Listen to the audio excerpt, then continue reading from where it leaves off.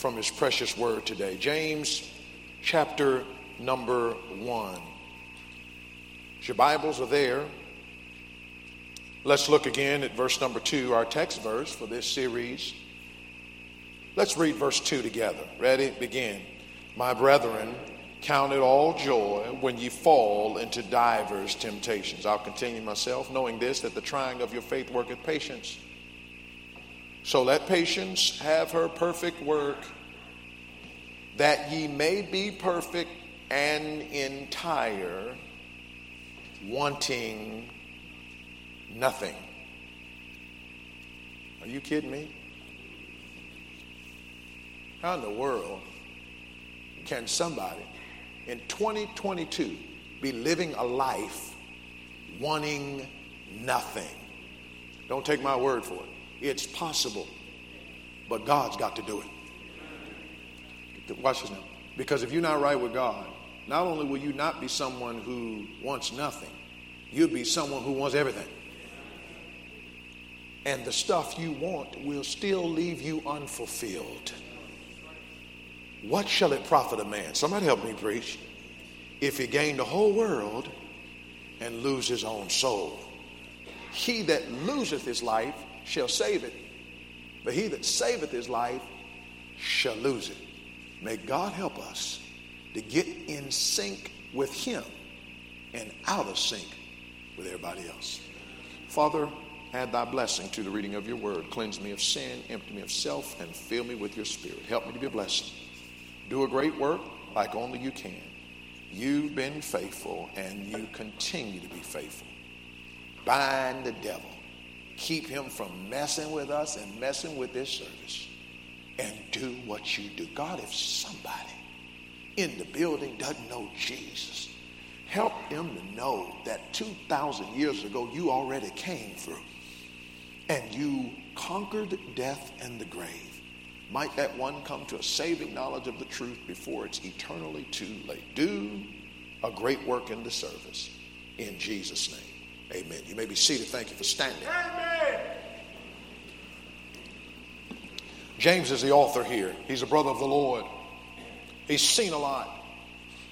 God has brought him a mighty long way. Say amen if you're glad God's brought you a mighty long way. How many of you would admit, you know, Pastor, I'm not what I want to be, but I'm not what I used to be, all right? James, sometimes we read the passages in the Word of God and we look at what God is doing through these men and these women like Esther and like Ruth and like Deborah. And we think, oh, I could never do that. These are people that are wired with such heroic spiritual DNA, and they were just born with a knack for the things of God and an instinct for spirituality and a hunger for the word of God. Let me tell you something. Nobody's born with a knack for the things of God. We are shapen in iniquity and conceived in sin, but we got a powerful God, a gracious God, a merciful God, a loving God, and a holy God that finds us in our sin and brings us a mighty long way. Aren't you glad God brought you a mighty long way? This is what God did through James. He was a brother of Jesus, didn't grow up believing that his brother was the Son of God. Didn't quite understand it, much like many of the disciples. But he came along, and by the time he's writing this passage of Scripture, he's an author that knows who Jesus is. He is an apostle, and he's writing this epistle, this perhaps first book of the New Testament to be written. So the author is writing to an audience. This audience represents 12 tribes of Israel that have been scattered abroad. They're pushed outside of their promised land in spiritual decline, and God had to scatter them. Peter at Pentecost preached to different nations, and he spoke to different Jews and called them brothers of his, and they were going through some problems. I've mentioned these problems, but they bear repeating. Problems in their personal lives, problems in their church fellowship. They were impatient in difficulties. They were talking a lot but not walking in the truth. In other words, they had a Christian life that was based on what they said and not based on what they did. How many of you know some people that can talk a lot but don't walk very much, all right? This is where they were in the book of James. This is to whom James was writing. They were not controlling their tongue. James chapter 3, a little helm controls a big ship. A little bit controls a big horse. And yet it seems like we can't control our little tongue. Can I tell you something? James puts it this way. If you control your tongue, you can do anything.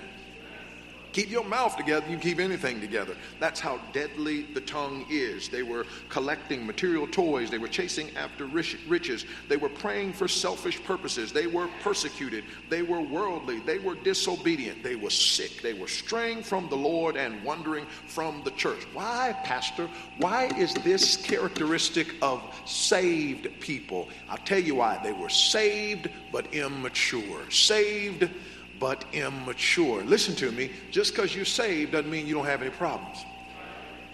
Just because you're saved doesn't mean you don't have any problems. If you're saved and not growing, spiritual immaturity will result in problems that will manifest in your life. You can be saved going to heaven and wandering from God. You can be saved going to heaven and backsliding from God. You can be saved going to heaven and indulging in sin. You can be saved going to heaven and have no respect and desire for the things of God. Demas have forsaken me, having loved this present world. You say Lot wasn't saved. Listen, the New Testament calls Lot righteous. He wasn't righteous because he was living righteous. He was righteous because he was a saved man. It's possible to be righteous in your position, but unrighteous in your practices. And this is what happened in the book of James, and it's what's happening in churches today. Unfortunately, they needed to grow up. One of the ways they were going to grow up is through their dealing with trials. So here's what James says. Trials are going to come. Difficulties are going to arise. When you encounter trials, when you go through temptation, when you face tribulation, when you face testing, when you face diverse and various and different kinds of tests, you don't have to pout. You don't have to complain. How many of you have been around people that love to complain? They affect your mood. And by the way, when you complain, it affects your mood. It affects the way you view things. It affects your perspective. You're going to have problems when you complain, when you have a bad attitude, when you get discouraged, when you wallow around in depression, when you question God, when you get bitter instead of getting better. You don't have the right perspective. James says you can still have joy in trials. Now, somebody say amen if you believe that. You can still have joy in trials. Watch this now. Your joy is going to be based on what you count. That word there means to evaluate. I have to evaluate. In other words, I have to come to a logical conclusion. I have to arrive at something that's based on some variables that I've been able to evaluate. I can surmise that a bad thing in my life can work out for my good. Do you listen to me? He's working out all things for my good. I can surmise, I can conclude, I can evaluate that yes, this thing bothers me, and yes, this thing hurts me, and yes, this thing perturbs me, and yes, this thing frustrates me, and yes, this thing confuses me, and yes, this thing causes me sorrow, and yes, this thing brings me tears, and yes, this difficulty is nothing I would have asked for. But because I'm looking at it through God's eyes and not through my eyes, I know that it can work out for my good. Look what Paul said in 2 Corinthians chapter number 12. He said, 3 times I asked the Lord to remove the thorn in the flesh. People have speculated. Was it blindness? Was it some other physical ailment? Regardless of what it was, listen how Paul described it. The minister of Satan to buffet me. To buffet is to beat you down, to antagonize you, to get on your nerves. Raise your hand if the devil gets on your nerves, all right? Here's what Paul said. This thorn in the flesh was buffeting me. I asked God, if ever a man was on grounds to ask God to answer his prayer, it was the Apostle Paul. I asked God to remove it. God said, I won't. But look what God said. My grace is sufficient for you. Here's what Paul said. Because I got God's grace, he said, his strength is made perfect in my weakness. Here's Paul. Most gladly will I glory in infirmities. What did James say? Count it all joy. Synonymous. Glory with infirmities. I'm going to have a good time in my infirmities. Watch this now. I'm going to embrace them. I'm going to get excited. The next time a trial knocks on my door, I'm going to open it and say, come on in. You say, Pastor, that sounds a little crazy. Yeah, but Paul said, if I didn't get the thorn, I wouldn't get the grace. If I didn't get weak, I wouldn't get strong. If I didn't go through difficulty, I wouldn't see how good God is. So I glory in infirmity. I'm trying to talk to folks that are battling trials and difficulty this morning. You can, if you decide to, count it all joy. Your outlook can determine your outcome. Your defeat can turn into deliverance. Your lemons can make lemonade. You can be a victim that turns into a victor. Your trials can produce triumphs. By the way, I spoke to someone this morning. The person was very, very very vulnerable and very transparent, said, I'm going through, and here's what the person was saying, it's stuff from my past that keeps haunting me, and I keep thinking about it, I keep thinking about it. By the way, you're going to have to get past your past. I said, you have to get past your past. The devil wants to regurgitate everything you did, everything you were, everything you messed up on, all your failures. You can be having a good day and all of a sudden you start thinking about something you did in the past. It messes up your day. Listen to me. If God says he'll not remember it, you shouldn't remember it either. Amen. The next time the devil reminds you about your past, remind him about his future. All right? He's going down. And it's so easy to think about, I did that. And by the way, aren't sometimes people that you love, they can be catalysts to help you remember your past, all right? And they start bringing, I still remember some people still think about you based on what you used to be. And every time they see you, yeah, I know you still that old person, and then you still do that same old mess. And I remember when you used to cuss like this, and I remember how you used to be. And when you grew up, I still remember what you needed. That's why you got to put some people on ignore. That's why you got to learn how to unfriend some people. That's why some people's phone calls you don't need to answer. That's why when you find out they're going to be at the function, you might need to skip, because they are constantly a catalyst for negativity. Paul said, Philippians chapter 4, finally, my brethren, whatsoever things are true, honest, just, pure, lovely, of good report. If there be any virtue, if there be any praise, think on these things. Stop reading Bible verses. Stop quoting Bible verses. Stop claiming Bible verses that you're not going to live. I'm asking you, between this Sunday and last Sunday, 7 days, how much of your thought life this week was on just, lovely, pure, righteous, holy, of good report, virtuous things? Listen to me. You got people in your life who've done you wrong. Stop thinking about them, because that's not virtuous. That's not good. Stop filling your mind with nonsense. No wonder you can't have joy in trials. You're thinking about the bad part of the trial and not the good stuff God's going to use the trial to accomplish. So he says, I can count it all joy. Last week we found out, how can I count it all joy? Here's what I am. I am assured of some facts. Say that with me. Assured of some facts. Say it again. Assured of some facts. Say it again. Assured of some facts. Now, Pastor's not making this up. I'm not speaking motivationally just to give you something that you can't believe, telling you can fly when I know you can't. You know, I mean, you watch some of these movies and you've seen that. I remember Daddy used to tell that story about that boxer that was going in the ring, and every time he came to the corner, his trainer said, man, you're going to get him. You didn't get him this round, but you're going to get him next time. He got a black eye next time, and the other eye shut, and he getting whooped. But you're going to get him next time. No, you're not. Throw in the towel. You can't win. The last thing you need in your life is people lying to you to make you feel good. Okay? I said lying to you to make you feel good. I coached basketball for a number of years and played basketball. I know we're living in a society where everybody's a victim, and we don't want to hurt anybody's feelings, and we've got to make sure we do everything right. But I'm not always for these participation trophies. If you sign up for the league, you get a trophy for just signing up for the league. If you stink, you don't get a trophy. And there was a certain level when my son used to play basketball, and when he played at a certain level, they had rules where every player had to play 2 quarters out of the 4 quarters. I hated that rule, because you knew if some people played, you had less of a chance to win. I was so glad when he got to the level where the coach could play who he wanted. Listen, you know who the coach should play? He should play the players that give him the best chance to win. And if your child is not good, you got to be honest with yourself. I mean, it's hard. It's hard. It's not hard coaching players. It's hard dealing with parents. Because here come mama out the bleachers. I ain't see my son in the game, and I'll be like, you better be glad you didn't.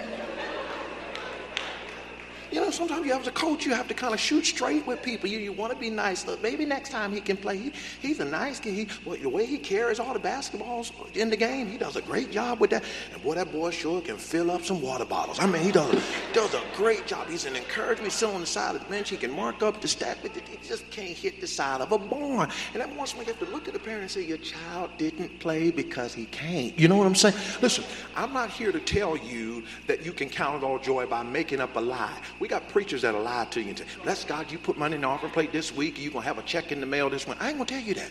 I'm just going to tell you that God's going to keep his promises now. Now listen, this is how you can count on. You are assured of some facts. Here's where we derive expositional preaching. We get it from the words in the Bible.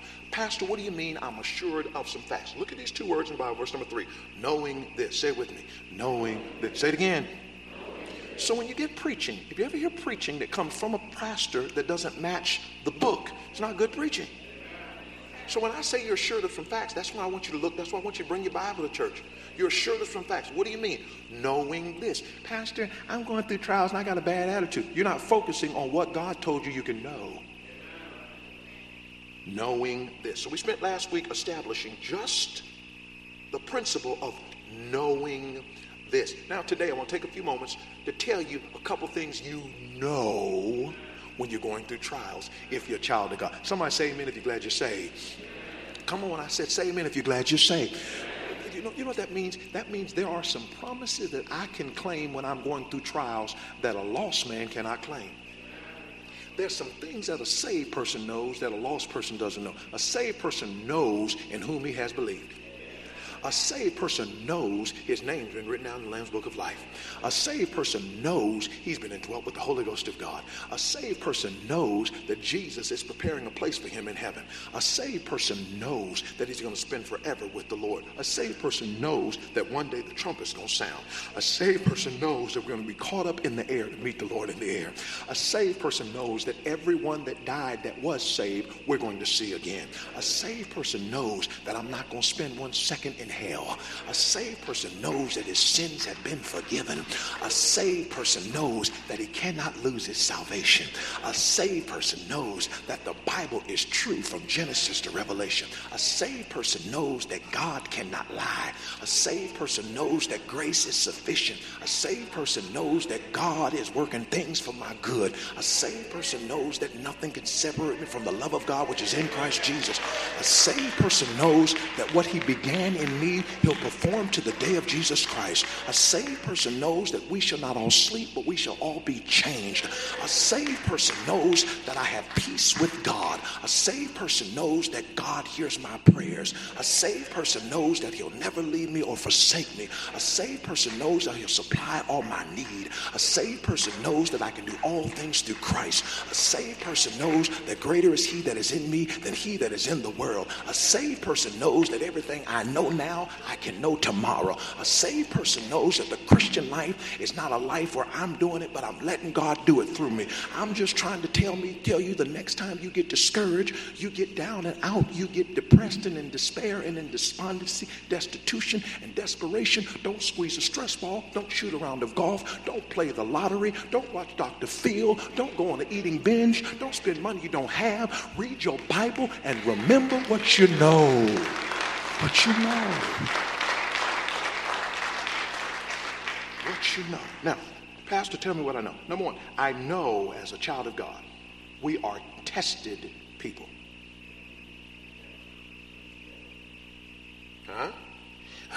Here I go with a trial. That's like a student going, we're having tests. What do you think happens in school?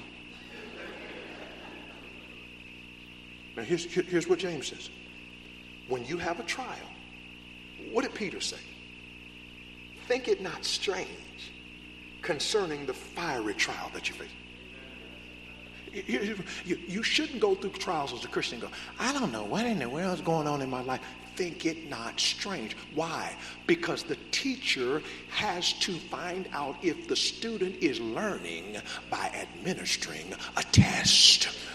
The assayer, watch this now, the assayer has to make sure that the gold is refined by testing it. See, he tested to find out just how pure it is. He tested to find out just how real it is. Job said, when he hath tried me, that word means to test me, when he has approved me. Now watch this now. Here's what tested people must endure. Evaluation. God has to see where we are. Exposure. God has to find out what we're made of. And enlightenment. God has to tell us how to get better. Are you listening to me? Here's what testing does. First of all, let's see what I'm working with. Second of all, let's see what the thing I'm working with really is. And third of all, let's get the thing better so I'm working with something better. Somebody help me preach. When you go through a trial, God has given you the sheet of paper and said, let's find out how much you learn in church. Oh, I'm saved, sanctified, Holy Ghost, filled with the Spirit. I'm just blessed. You tell everybody that. Let's find out how blessed you are when you go through a trial. Huh? You know what I found out? I found out the Rottweilers in the good times often become Chihuahuas in the bad. They bark loud. They bark loud when nothing's going wrong. See, if thou faint in the day of adversity, thy strength is small. You don't prove how great you're a Christian by when things are going well. You prove how great of a Christian you are when you go through diverse temptation. We're tested. We're tested. I was, when I first came home in 2020 and 2021, the therapist said you should use resistance bands. That's to help stretch scar tissue and help work this thing out. I stopped doing it for a while because I started dealing with pain here. And they said anytime it starts hurting, to stop doing it. But I'm no specialist in muscle building. I know it's hard for you to tell that. But anyway, I know I'm not. But I know enough. I know enough about the body and muscles that the only way you're going to get a muscle to grow is to work it with some tension. Somebody help me preach.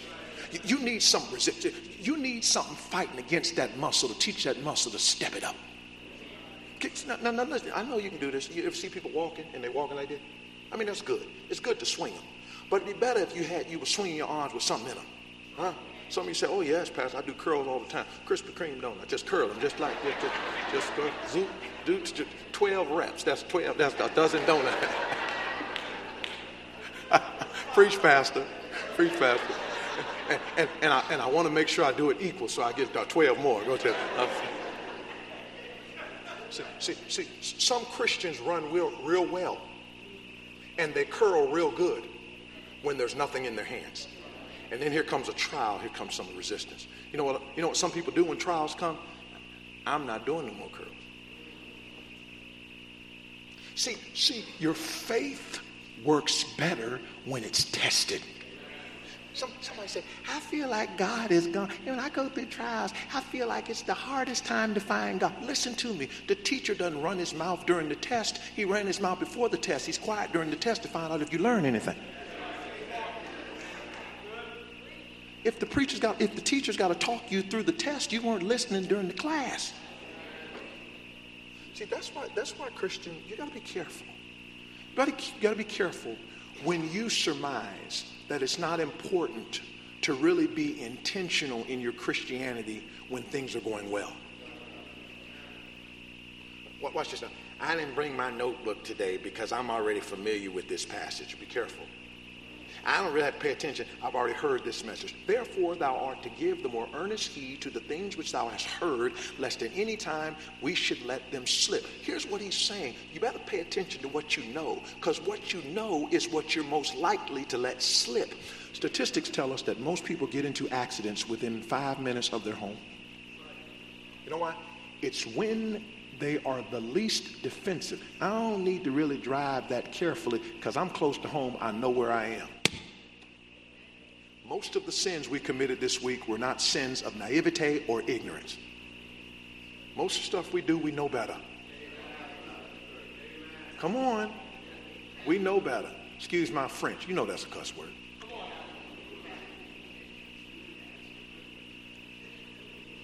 You can't claim ignorance for the rest of your life. Huh? So tested. We are tested people for evaluation, for exposure, and for enlightenment.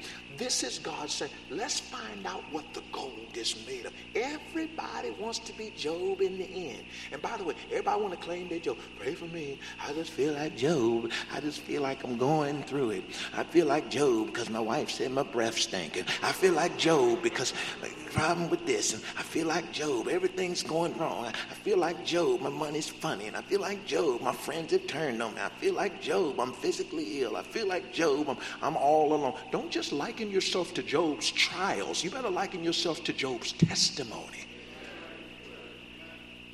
Fear God. Eschewed evil. Upright. When he have tried me, I shall what? Come on, you know your Bible. I shall what? Come for the picture. What the picture is of refining, right? This is the gold being refined in the fire. Here's what we know about gold.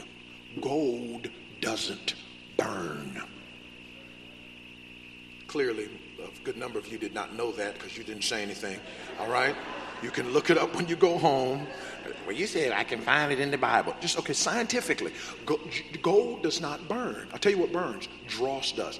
Dross is represented as the impurities that are intended to be burned away from the gold. Now watch this now. The hotter the heat is turned up, the purer the gold is refined. So when you turn up heat and stuff starts burning away and you go, oh no, there goes my gold. That ain't your gold, that's your dross. So watch this now. Anything in your Christian life that gets consumed in your trials wasn't real.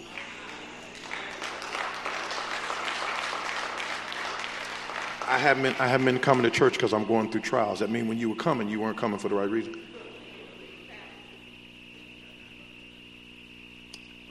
My financial difficulties have stripped me of my ability to tithe. Now, I didn't say I'm not getting paid. I'm just not tithing. Preach, Pastor. Don't get nervous when I start talking about tithing. I hadn't even started talking about your money. The tithe is the Lord's. Will a man rob? I don't believe in tithing. Tithing was in the law. Tithing was before the law. You said, where tithing started? The Garden of Eden. All of these trees you can get up, but that one is mine. God always reserves a portion for himself. Genesis chapter 14, Abraham gave Melchizedek tithes of all. That's before the law. Tithing in the law. Jesus said to the Pharisees, tithing, these things you ought to do. So tithing was before the law, tithing was during the law, tithing was after the law, and you talking about you don't tithe. I found out that most people are against stuff that they already decided they weren't going to do.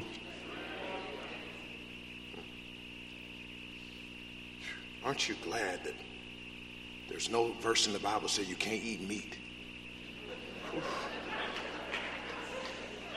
We have some vegans and vegetarians in here. We're not against you. We're just not you, okay? Right, Angion? But your husband he's working, standing with you through it, right? Such a sweet guy. See how long he lasts. But anyway, it's amazing how much stuff people try to make a biblical excuse up to not have to do. By the way, even if I didn't think tithing was commanded in Scripture under grace, I'd have a hard time doing less under grace than they did under the law. That was just for free. We are tested people. Then this, and then I'm done. We are taught patience. What are you talking about? When ye fall into doctrine, how in the world is a man going through trial? Just found out he lost his job, just lost a loved one, just found out that somebody in his life that he really cares about has gone astray. Just found out he went through a difficult situation, house burned down. Just found out that somebody that's very dear to him is trying. How in the world, when somebody turns, how can you count it all joy? Watch this now. Because I am a tested person that is being taught patience. Romans chapter 5. Knowing this, tribulation worketh patience. There's a biblical formula there, right? Formulas in math, you don't deny them, right? 2 + 2 = 5. Not in any country. Huh? 2 + 2 = 4. Every time. You put formulas together when you want the area of something, or the circumference of something, or the perimeter of something, or you want a quotient, or you want a sum, or you want something that's going to be added up, or you want something. So you have to put a formula. Here's God's formula: tribulation work. You can use worketh and substitute equal. Tribulation equals patience. Tribulation produces patience. Don't embarrass yourself. The pastor will join you. How many of you would admit, I need more patience? Now, while you put your hand up, guess what? Guess what God said? Guess how you going to get it?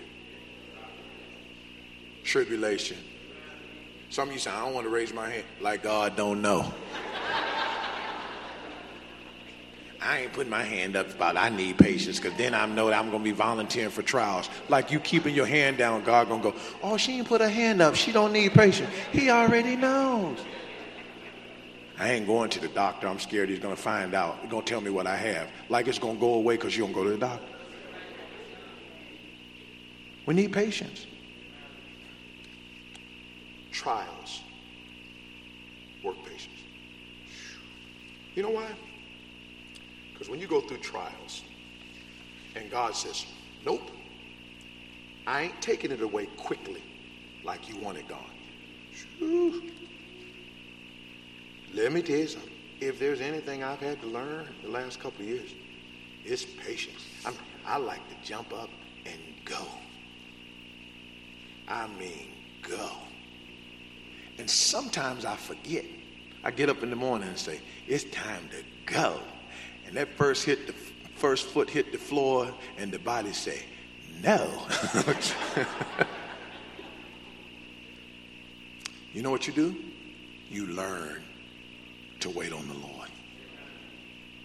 You know how mile a minute we'd be if we didn't have trials? You know what? Sometimes we need to slow down. Come on, be honest. You know what you do when you're going fast all the time? You make a bunch of mistakes. Have you ever looked back at something you sent in a hurry and reread it and thought, oops? I had a few sanctified people cuss at me in a text. I think it was you, Zeb.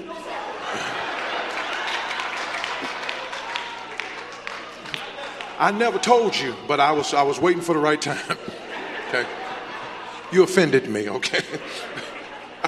It wasn't Zeb. It was Marie. No, I'm just kidding. It was neither one of them. But you know what happened? A couple of them. They let that old unregenerate auto text correct. How is auto correct and it's wrong?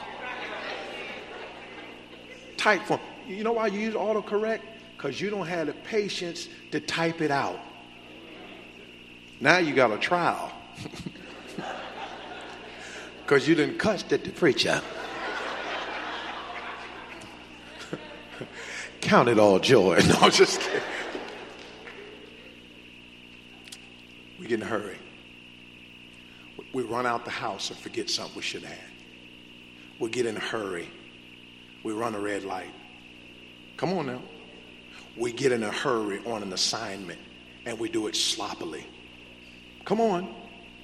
We get in a hurry speaking to people and we didn't say what we should have. We get in a hurry trying to get somewhere and we ignore important people while we're doing it. See, God said, sometimes when I give you a trial, I'm reminding you that the steps of a good man are ordered by the Lord, but the stops are too. Going through a trial right now. And you're going, oh. Now, let's make sure we don't mistake trials with chastening. James 1, Hebrews chapter 12. Now, no chastening for the present time seemeth joyous. Nevertheless, afterwards it yieldeth the peaceable fruit of righteousness to them which are exercised thereby. Both produce fruit, trials and chastening. But the difference between trials and chastening is not that they don't produce fruit, is that they're based on a different root. Yea, that all that live godly shall suffer persecution. Persecution is suffered as a result of living godly. Chastening is suffered as a result of being disobedient. One's a hard time, the other one's a whooping. Huh? I don't believe in whooping my kids. God does. So if you're going through a chastening, don't go, oh, thank you, Lord. You wanted me to go through this so that I could become a stronger Christian. No. I'm sorry, Lord, for being disobedient. I'll take the whooping so the next time I don't do the same thing. But trials that I face, God, you're testing me as your people to teach me patience. And if I'm gaining patience out of this test, then even though I don't enjoy the trial, I can have joy during the trial because I know that God is working it out for my good. Father, thank you. Thank you as I pray and in my prayer when I talk to you. Thank you for trials. Teaching me to smell the roses, to appreciate people, to take the time to do what's important.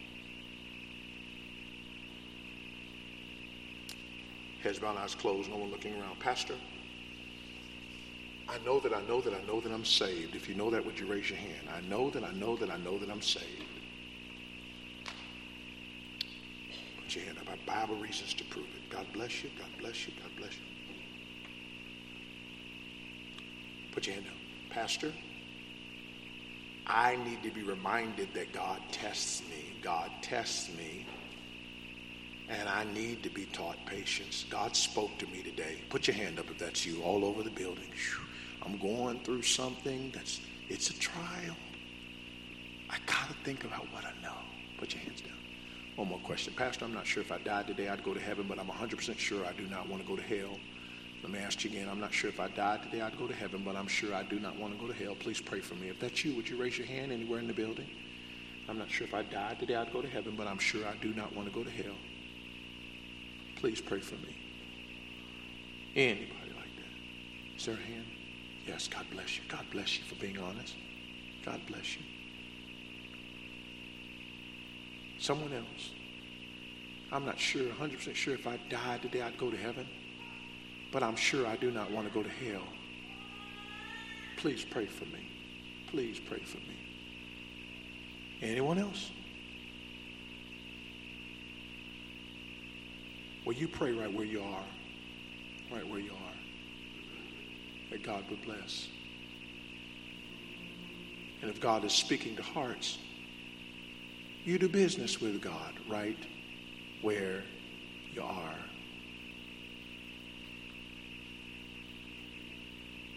Pray right where you are.